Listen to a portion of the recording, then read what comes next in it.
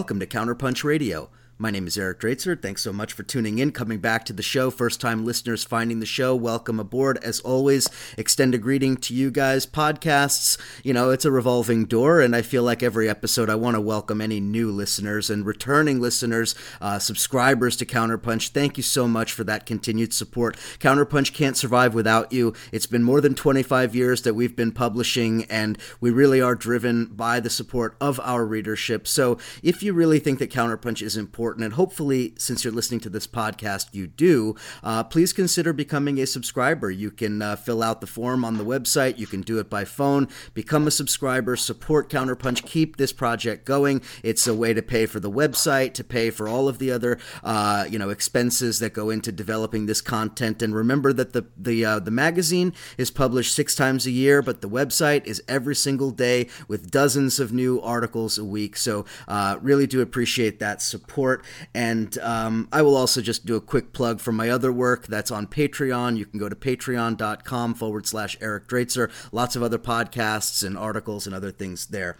So I'm happy to have a returning guest with me, someone whose work I respect tremendously. Matter of fact, I'm going to go ahead and say that I think he's one of the best journalists working today. Alex Koch is back on Counterpunch Radio. Alex is an investigative journalist. He is the senior investigative reporter and editor over at Sludge, which is a new website that I highly recommend you make part of your daily diet. That's readsludge.com. Previously, he was at the International Business Times. You can follow all of his work on his personal website, alexkoch.com. You can also follow him on Twitter @AlexKoch. I highly recommend it. Alex, welcome back to Counterpunch Radio. Yeah, thanks a lot, Eric. Happy to be here. I appreciate that generous introduction. Of course, absolutely, and I always want to give respect to those journalists who are out there doing good work, as you are. So, Alex, we have a lot to talk about. I mean, it is now September 27th. You guys are listening to this at some point, I think around September 30th or October 1st or thereafter. And, the last 72 hours, we've seen tremendous historical developments as the U.S. Congress looks to be inching ever forward towards impeachment. We have this impeachment inquiry over Trump and Ukraine and a whole slew of questions that raises. So I want to start there, Alex, and ask you, since you focus so much on money in politics, in the context of Trump and Ukraine and what we're witnessing now, can you approach this a little bit from a campaign finance crime perspective? I mean, what was Trump involved in, and how was Trump's dealings with Ukraine a campaign finance violation? Yeah, I mean that's really the potential crime, which I do think it was easily a crime. That's at the center of this. Is a campaign finance violation, as well as, of course, delaying military aid to an ally, which they need apparently, in exchange for potential favors from that ally. So, but the campaign finance angle is essentially, a campaign donation can take a lot of forms. It's not just a check. It can be in kind, which is services that you do not charge for, therefore they have a value, a potential value that that you would be donating, essentially your time, your skills, your physical things, physical campaign literature, things like that. It can also be opposition research, which a lot of places obviously you can pay for, but if they give it to you without payment, then that's considered a donation of a service to a campaign. So essentially, Trump was trying to use a foreign country to conduct opposition research into the Democratic frontrunner Joe Biden. I guess now I'd probably call Warren the front runner. But the point is, someone who seemed to be Trump's biggest rival by a lot of people, it sounds like certainly by Trump and his staff. So he was using the office of the presidency to illegally solicit, to ask for essentially an in-kind political campaign donation from a foreign government about something that essentially has been debunked. A lot of people, including The Intercept and a lot of kind of left publications, have reported that this conspiracy theory about Biden is completely untrue.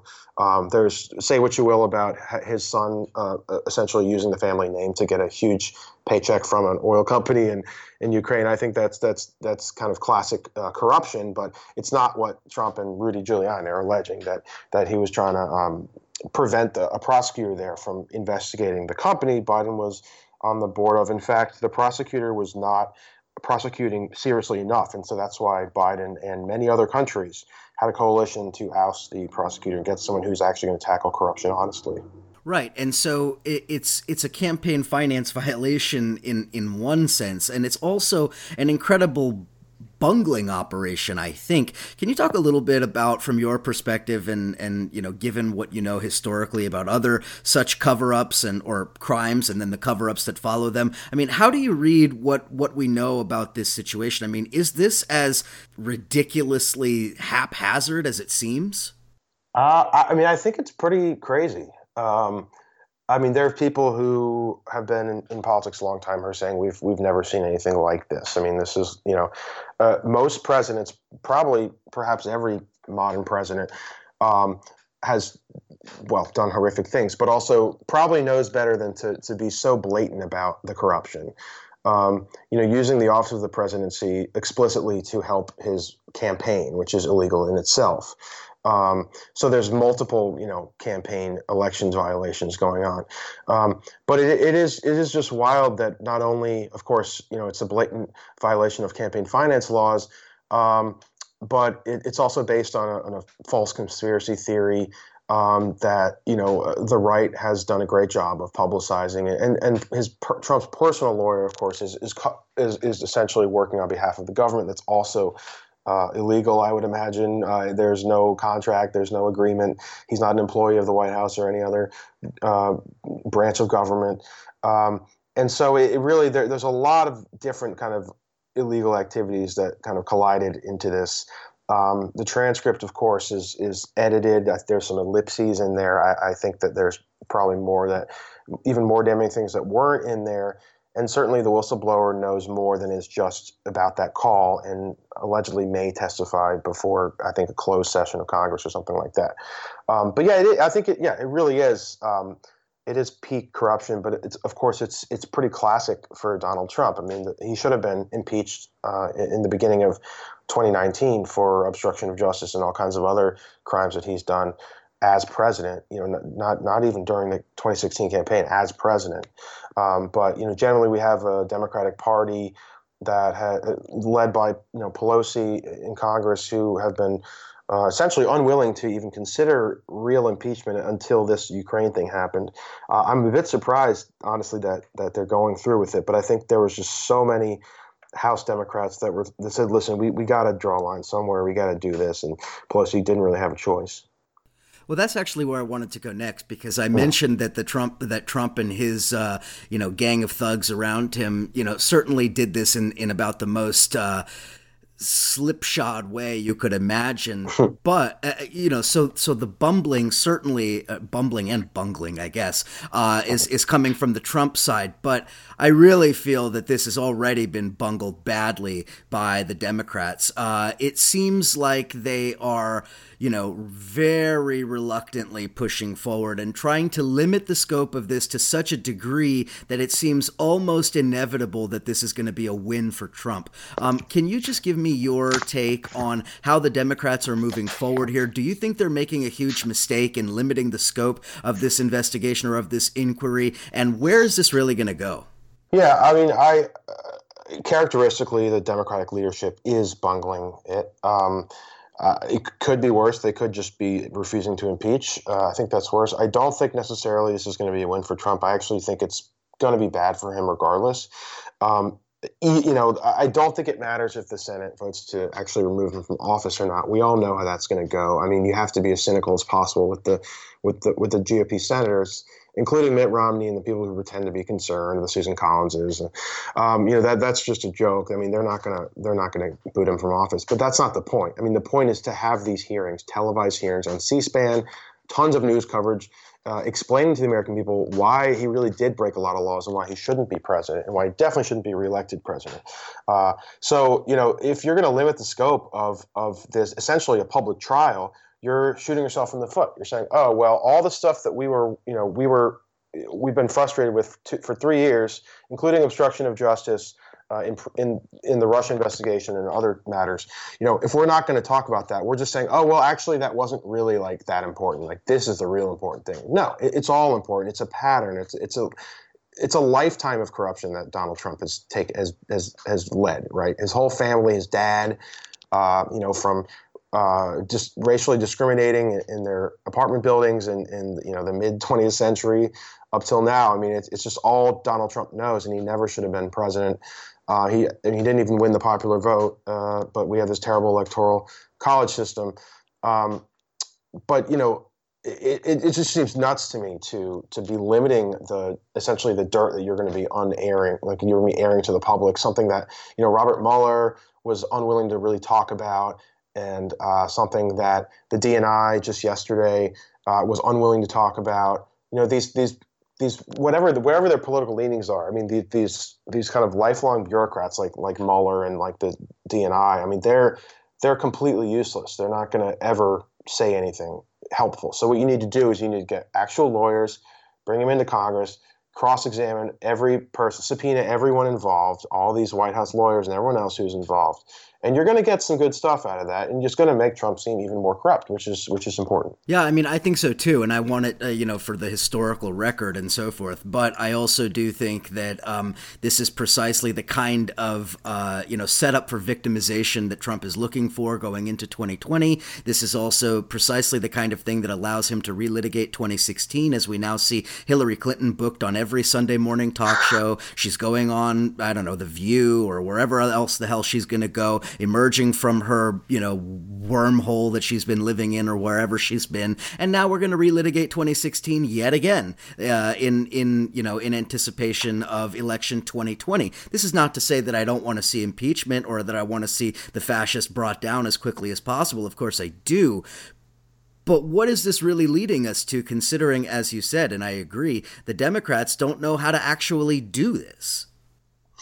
Yeah, I mean, the one thing that I don't think it's really about 2016. I mean, yeah, maybe Hillary's going to go on some talk shows. I think she'll kind of disappear again.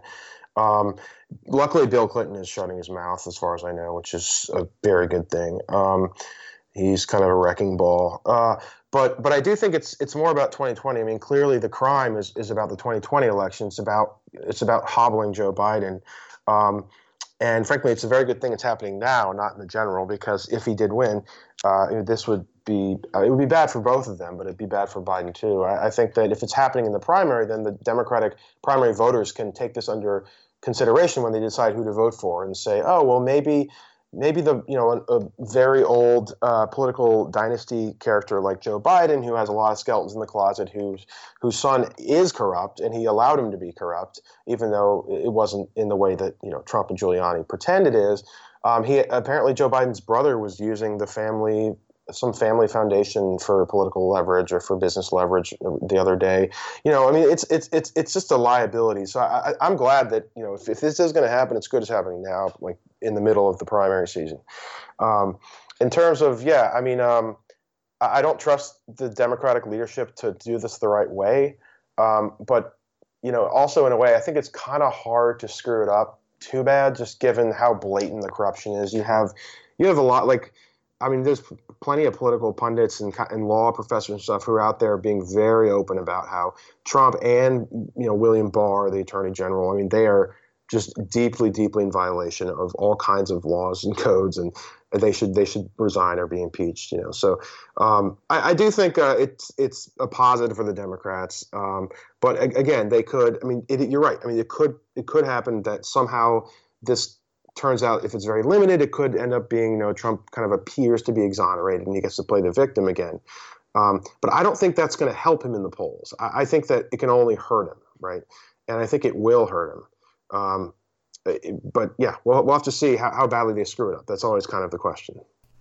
Exactly right. All right, let's take a quick break. On the other side of the break, I want to shift gears and talk a little bit about some of the investigations into Facebook and Facebook advertising and who exactly is doing that advertising. And then from there, I want to talk about an important death that happened about in the last couple of months and how that relates to U.S. politics and the right wing in general. So stick with us on the other side of the break. I'll continue the conversation with Alex Koch. You're listening to Counterpunch Radio. We'll be right back.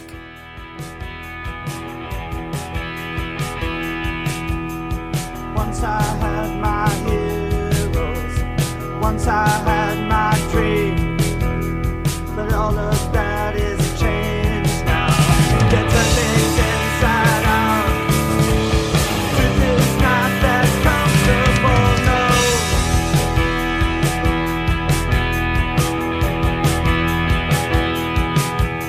And mother taught us patience, the virtues of restraint. And Father taught us boundaries. The always we must go. The Father's secret promised us yet.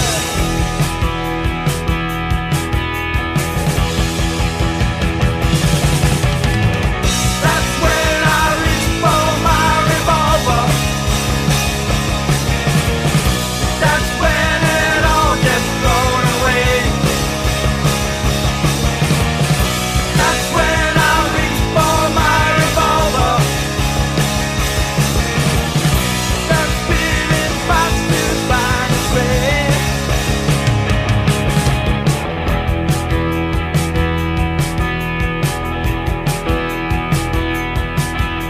A friend of mine once told me his one and only aim to build a giant castle and live inside his name. Crying whispers, singing music, pain.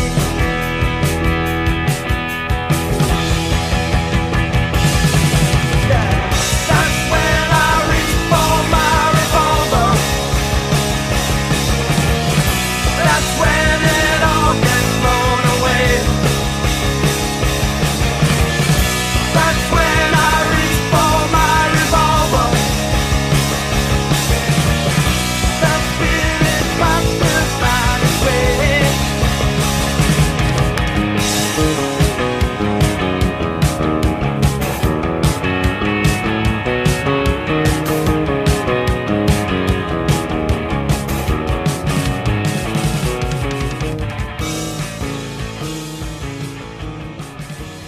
And we're back here on Counterpunch Radio. I'm chatting with Alex Koch. The website, readsludge.com. Sludge is an important news site for you all to make part of your normal daily rotation. So, Alex, before the break, we talked about Trump and Ukraine and impeachment and all of the rest of that. And, you know, everybody's going to get a diet of that from, you know, all of the different outlets that they follow regularly. So let's talk about something else, something that probably isn't getting as much attention. Your recent investigation into Facebook ad revenue, and specifically ad revenue generated by hate groups and by the far right. You recently had a piece on Facebook ad revenue entitled "Facebook is Making Millions by Promoting Hate Groups Content."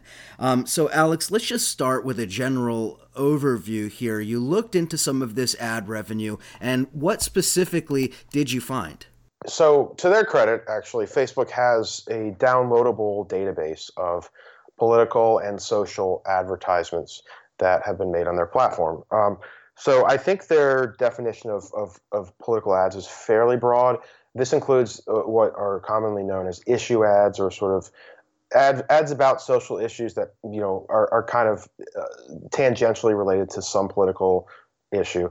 So anyway, it's a pretty large database. I downloaded it the other week and started analyzing it using the Southern Poverty Law Center's list of hate groups. There's about 1,000 groups or so.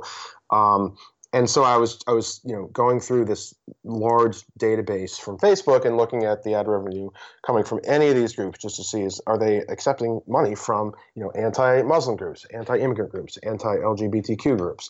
And I found 38 groups that have done advertising since the middle of 2018, which is when Facebook started their database. So it's really fairly recent stuff, the last 13, 14 months or so. yeah, 38 groups for a total of around 1.6 million, maybe a bit more, giving money straight to Facebook. And this is a company that, of course, has been highly criticized for years for allowing hate and misinformation to spread on its platform. I mean, Facebook is partially responsible for genocides in Myanmar, for anti-Muslim violence in Sri Lanka, and in some other countries too. So they're really doing a terrible job of monitoring the content for accuracy and for targeted hate, harassment of various different groups. And so a lot of this stuff gets just spread widely, especially in developing countries that don't have as large kind of media networks that we do. Media often gets replaced by Facebook and has some really horrible results.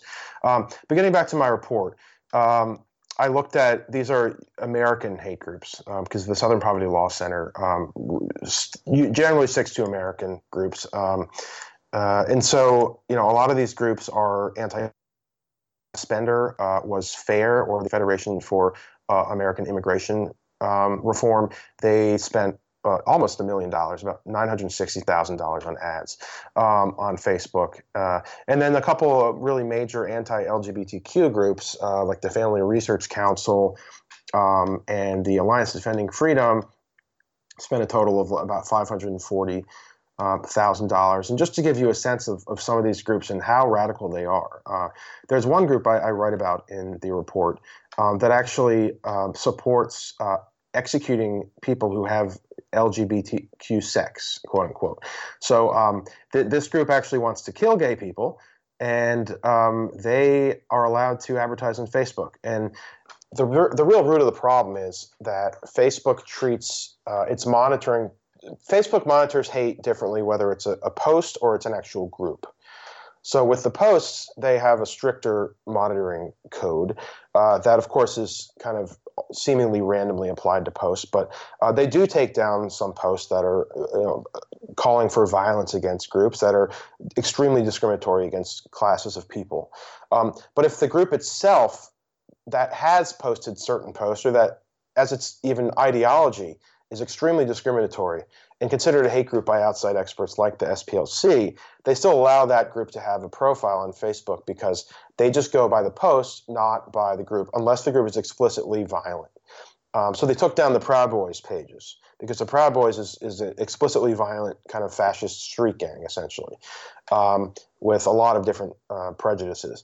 But they left up this group called the American Vision, and they leave up a lot of other groups, some of which don't actually call for the execution of certain classes of people, but are extremely dangerous hate groups that have been written about extensively. So essentially, by leaving these groups on the platform, and in some cases allowing them to actually pay to boost their content, they're letting these groups use offensive but perhaps language that doesn't quite break Facebook's policies, to have a presence, to advertise again, and to recruit. And so they're bringing these people off of Facebook and onto more extreme platforms where they're going to be proselytized and could get easily radicalized.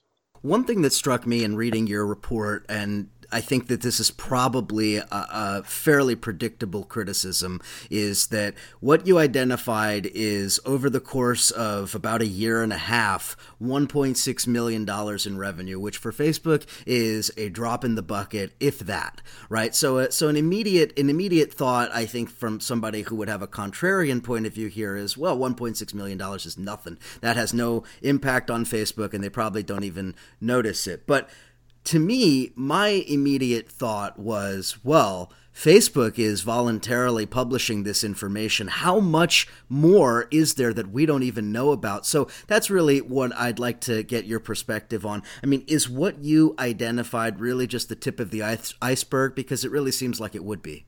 I think certainly could be, but it's also a question of actual ad dollars and then impact, right? So, if only, 1.6 million is nothing for Facebook. So first of all, that would just pose a question: why don't you just get rid of these groups? You're not making any meaningful amount of money from them. Just get rid of them, But they're keeping them up, and I think it's a larger question of they want to avoid being attacked by conservatives, including members of Congress who have been going after Facebook and Google and Twitter for what they claim is an anti-conservative bias, but it's just, I mean, look, like, conservative groups are a lot more involved with hate than liberal groups. That's just how it is. Leftists are communists, and right wingers are white nationalists. So it's, it's not, you can't really just, there's not a both sides issue here. But that's how, the conservatives want it to be, and that's how Facebook and Mark Zuckerberg and Sheryl Sandberg, in the interest of just boosting their profits as much as they can, they're pretending that these are equivalent things. And so they're both sizing this and saying, well, we need to listen to, the fascist groups. They should have a platform too. Because they don't want to be called into Congress and have to defend censorship. When really what they do is the bare minimum that you could possibly do to protect people on the platform. I don't even know if it would qualify as the minimum. So it sounds like the real issue then would be that fascist propaganda has become mainstream on the right wing in the U.S. politics. Yeah, and I use the term fascist fairly loosely. I mean, I think there's a lot of more specific ways to refer to it, including the ways that SPLC delineates its hate groups. Some of the groups I mentioned, there's also some white nationalist groups. There's general hate groups. There's all these things. But yes, I mean, I think a lot of these, especially the modern Republican Party, and perhaps just more overtly than before, I think there's been a lot of hate on the right for a long time. But certainly these are becoming more mainstream, rhetorically mainstream ideas, that all illegal immigrants are criminals, for example. That was a sponsored ad by a hate group on Facebook. Literally, it was some anime character with a sign saying 100% of illegal aliens are criminals. I mean, that I don't think would have even during George Bush's presidency. I'm not sure that would have been a common thing to hear. But Donald Trump began his first campaign speech in 2015. Said that Mexicans are rapists and criminals, and he won. So, clearly, his brand of conservatism, the more overt, in-your-face, hi, I'm a racist, and a bigot conservatism, is really kind of the mainstream Republican Party now. And so, of course, because our both sidesism of the mainstream media and of these social media platforms, they're saying, oh, well, that's a legitimate position too. That's not, So that's why a lot of these ads stay up, and these groups that promote these kind of things stay up. But because you have members of Congress, and you got the president saying the same thing. So what's really important about this is what their interim research director at SPLC told me, and is that the three areas that I identified as the biggest advertisers that are allowed on Facebook, which is anti-Muslim, anti-immigrant, and anti-LGBTQ, are the three areas that Facebook has always typically been kind of weak on enforcing. And that's because those are policies that are pretty mainstream in conservative thinking and opinion right now. Obviously, the right in America is extremely anti-Muslim, and a lot of the politicians in Congress and stuff are some of the worst anti-Muslims out there. They're obviously anti-LGBTQ. And they're obviously anti-immigrant, given what's been going on with the conservative immigration policy. And of course, anti-immigrant groups are almost inevitably going to be anti-Muslim too. So there's a lot of overlap. But, so what he was telling me is essentially, when Facebook will monitor its content when it's politically expedient. And what that means is when it's not politically expedient, they won't do it. So because the right is so consumed with anti-immigrant, anti-Muslim, and anti-gay thinking and policies and promotion, that Facebook's going to go easy because, they don't want to be pulled before Congress and have to defend it. Well, that makes perfect sense. And that mainstreaming of far right-wing ideology having become so dominant within just the mainstream discourse of conservative politics in the U.S., there's a long trajectory that gets us to that point over a number of decades, really the modern story of American politics. And that story really can't be written without some of the key figures. And one of those key figures in mainstreaming this type of politics that you're describing recently passed away, and I'm talking about David Koch. You've written quite a lot over the years about the Koch industries, the dark money, the networks that they're behind, that their money has bankrolled. And I know you've written quite a bit since his passing. So I wanted to just kind of using our contemporary politics as a prism for looking at David Koch and his legacy and what their money has done. Can you talk a little bit about what his passing means in the context of 2019, 2020? Well, he has been a very important figure in right-wing politics, of course, along with his brother Charles, who really has kind of been at the helm of their political operation. But David Koch, has been part of it certainly, and part of the philanthropic network of conservative billionaire donors who have corrupted our political system. His death actually doesn't really have an effect on much. One, because his brother is still alive. His older brother Charles is still alive, still very sound of mind, not sick, and still working full-time at about 81 or 82 years old, and is still helming these right-wing networks and continuing to poison the educational and political systems in America. But, Koch was sick for the past few years, so he really pulled back from Koch Industries and from the political work. But, I think it's important to reflect on his life and reflect on how extreme they have pulled this country. And, you're not going to see Charles or David Koch saying, Mexicans are rapists or anything like that. And they probably don't even think that.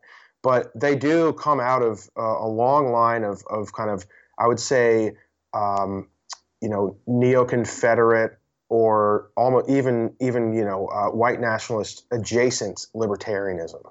And that's something that I think is kind of becoming better explained now, that people are seeing now that, Ron Paul had a racist newsletter in the 60s or 70s, I think. So, there is a lot of, it's of course, like, this is only a subsection of libertarians, but there is a historic trend of kind of white nationalist groups, neo-Confederate groups and stuff, kind of intersecting with libertarians and then kind of like being in parallel with them, but also communicating, collaborating with them. And would be so Alex, just to draw this out for listeners, we're talking like the John Birch Society, groups like that operating in the mid 20th century and their inheritors. Yeah. John Birch is a good example of a right-wing group, a very, anti-immigrant group, had a lot of, I think, white nationalist members that Charles and David Koch's father was part of. I think he was a founding member of it. And then Charles joined and then left for a slightly different brand of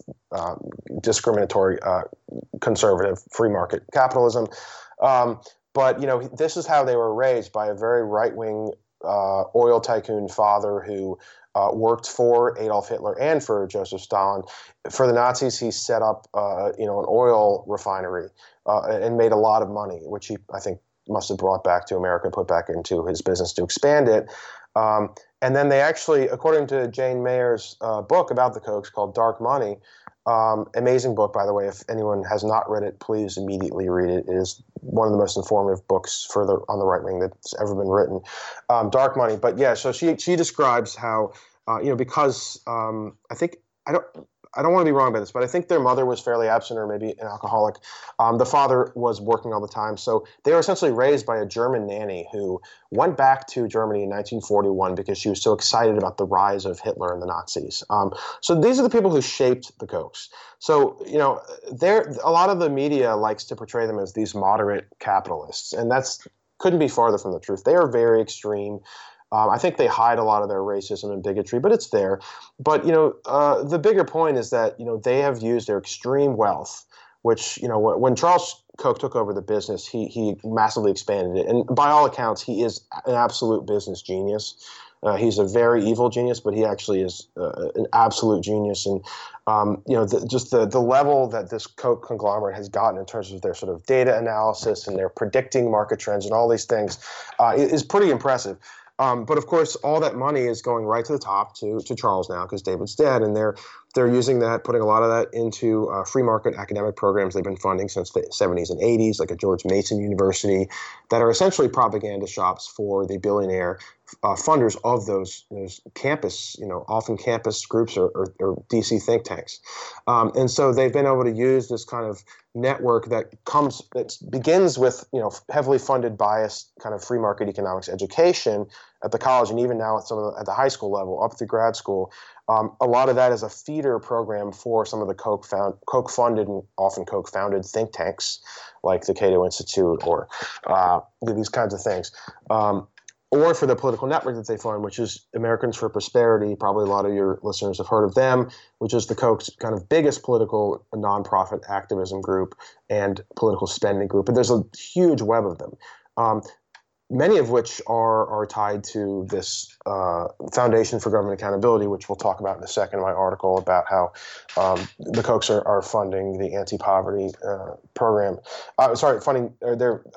They are campaigning to kill anti-poverty programs like SNAP and Medicaid. But essentially, this kind of their network trickles up into politicians, right? I mean, some of these people end up being politicians. Other politicians who may or not be initially like-minded kind of get their money or get their support in terms of outside ads in elections, and then they kind of become these Koch surrogates in Washington and in the state houses. So yeah, I mean, David Koch was very much part of that whole process too, and I think just something I would like to mention about that I highlighted in my Guardian op-ed about after his death was that David Koch is a great example of someone who had basically tricked the public into thinking that he's a good guy. He had cancer in the early 90s. He beat it. And so he donates a lot of money to cancer research centers, especially at MIT, where he went to college and I think maybe grad school. And so his name is plastered there. His name is also plastered all over New York City. He has the David Koch Theater at Lincoln Center, I believe. He funds the arts too. So everyone says, "Oh well, yeah, he's had some bad political views, but he's given millions and millions of dollars to arts and to cancer research. That's great." And what people need to realize, and what people who research the Kochs and write about the Kochs for years realize, like Jane Mayer, like myself, is that this is essentially a whitewashing effort by the Kochs, and it does not detract from the bad things they've done.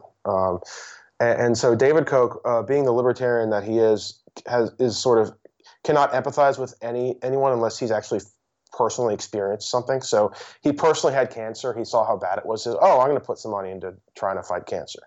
But he had to have that experience of actually having it in order to have some kind of understanding that other people might be suffering too.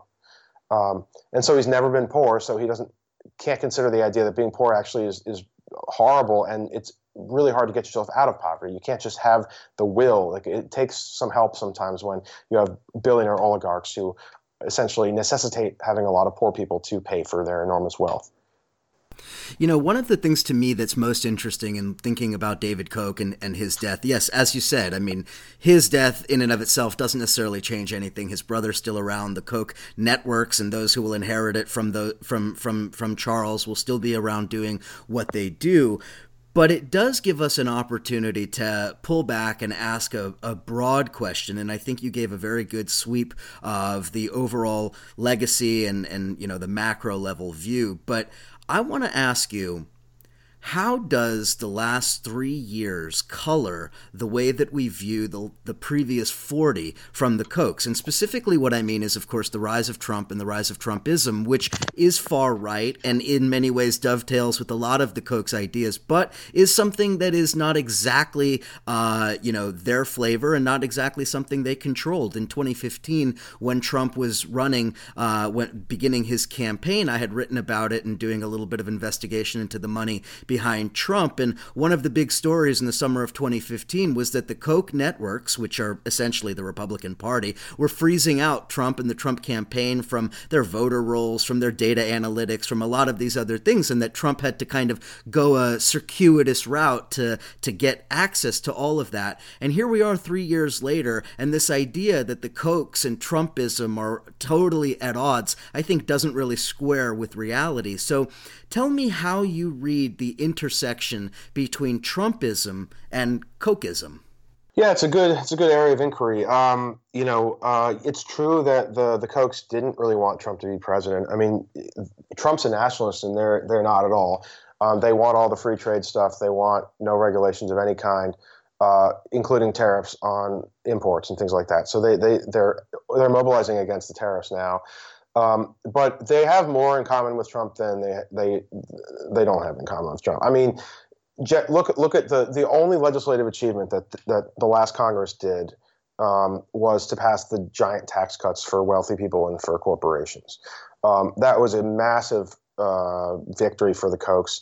They put a lot of money into PR for the bill when it was in process, and then I actually did a couple stories about what happened right after So, and before. So the Koch network, Americans for Prosperity, a lot of the donors, they were donating to these legislators as they were deliberating over the tax bill. Finally, when it passed, the several members of the Koch family gave huge donations to Paul Ryan's various political committees, victory committees, and leadership PACs and things like that. I think it was around half a million in total. It was Charles and his wife, and I'm not sure, a couple other main people there.